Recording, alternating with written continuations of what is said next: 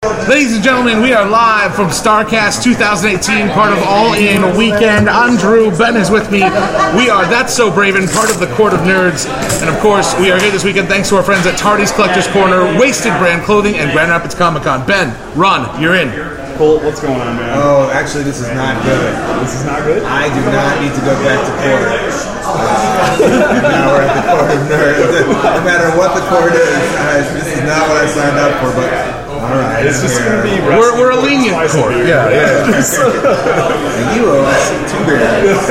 But only the finest IPA. So, Starrcast, man, we're here. I've never called me Starrcast? Yeah, man, cool. We're here. No, we're starstruck. I mean, that's a thing. That's definitely a thing. Wrestling, we've all been wrestling fans our whole life. I've never been to an event like this. What's the take just walking around this place? Well, I mean, I've been to a lot of these over the years. Yeah. And I mean, this is a thing, but never in Chicago and never, you know, these are always based off of the big names of wrestling's past. And for the first time, this Starrcast, and obviously All In, is based off of not even like it's like, I don't want to say the future, but like the underground wrestling scene, which I've been a part of for so long. So that's kind of what I feel makes this one special, is that it's not based off of you know, Ron Simmons and JBL doing a signing or something. Right. It's not based off of you know, Corey Graves or whoever the people on television. It's like based off of people who have a decent Twitter following. Yeah, and that's what I was kind of getting at, was that it's an event based solely on like the now here and not this yeah. one or two big stuff. You get to kick these off in the WGN America over the budget. Yeah, which I don't know if people. I'm almost just as excited for, because I grew up watching WGN. I'm a Detroit guy. Right. Well, you know, Chicago guys, you know, Bozo buckets and just Cubbies and everything. So that means a lot. I'm very excited about it. I'm very excited to be a part of All In the show. And I'm very excited to be on WGN. Absolutely. Which I've been on before. Really? Pat Tomasulo, who is the sports guy in WGN Mornings. We did a bit where he dressed like Hulk Hogan on the streets of Chicago and I beat him up.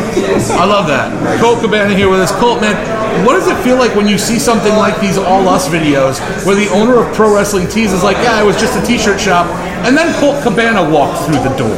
And what does it feel like that you had that kind of impact on the landscape of wrestling? Well, I mean, I've been in the t-shirt business for a long time. Like, you know, back when I started wrestling in 1999, and then when I started full-time as a wrestler in 2002, 2003, I was like, I need to make extra money if I want to do this for full-time. And I started really pushing the t-shirts, and my business became t-shirts, and then I needed a t-shirt guy. Ryan was a t-shirt guy, and together we kind of, you know, came up with this idea. You know, he came up with all some ideas. I got all the guys to sign up. We mended it into what it is, and it's just awesome that we can help wrestlers subsidize.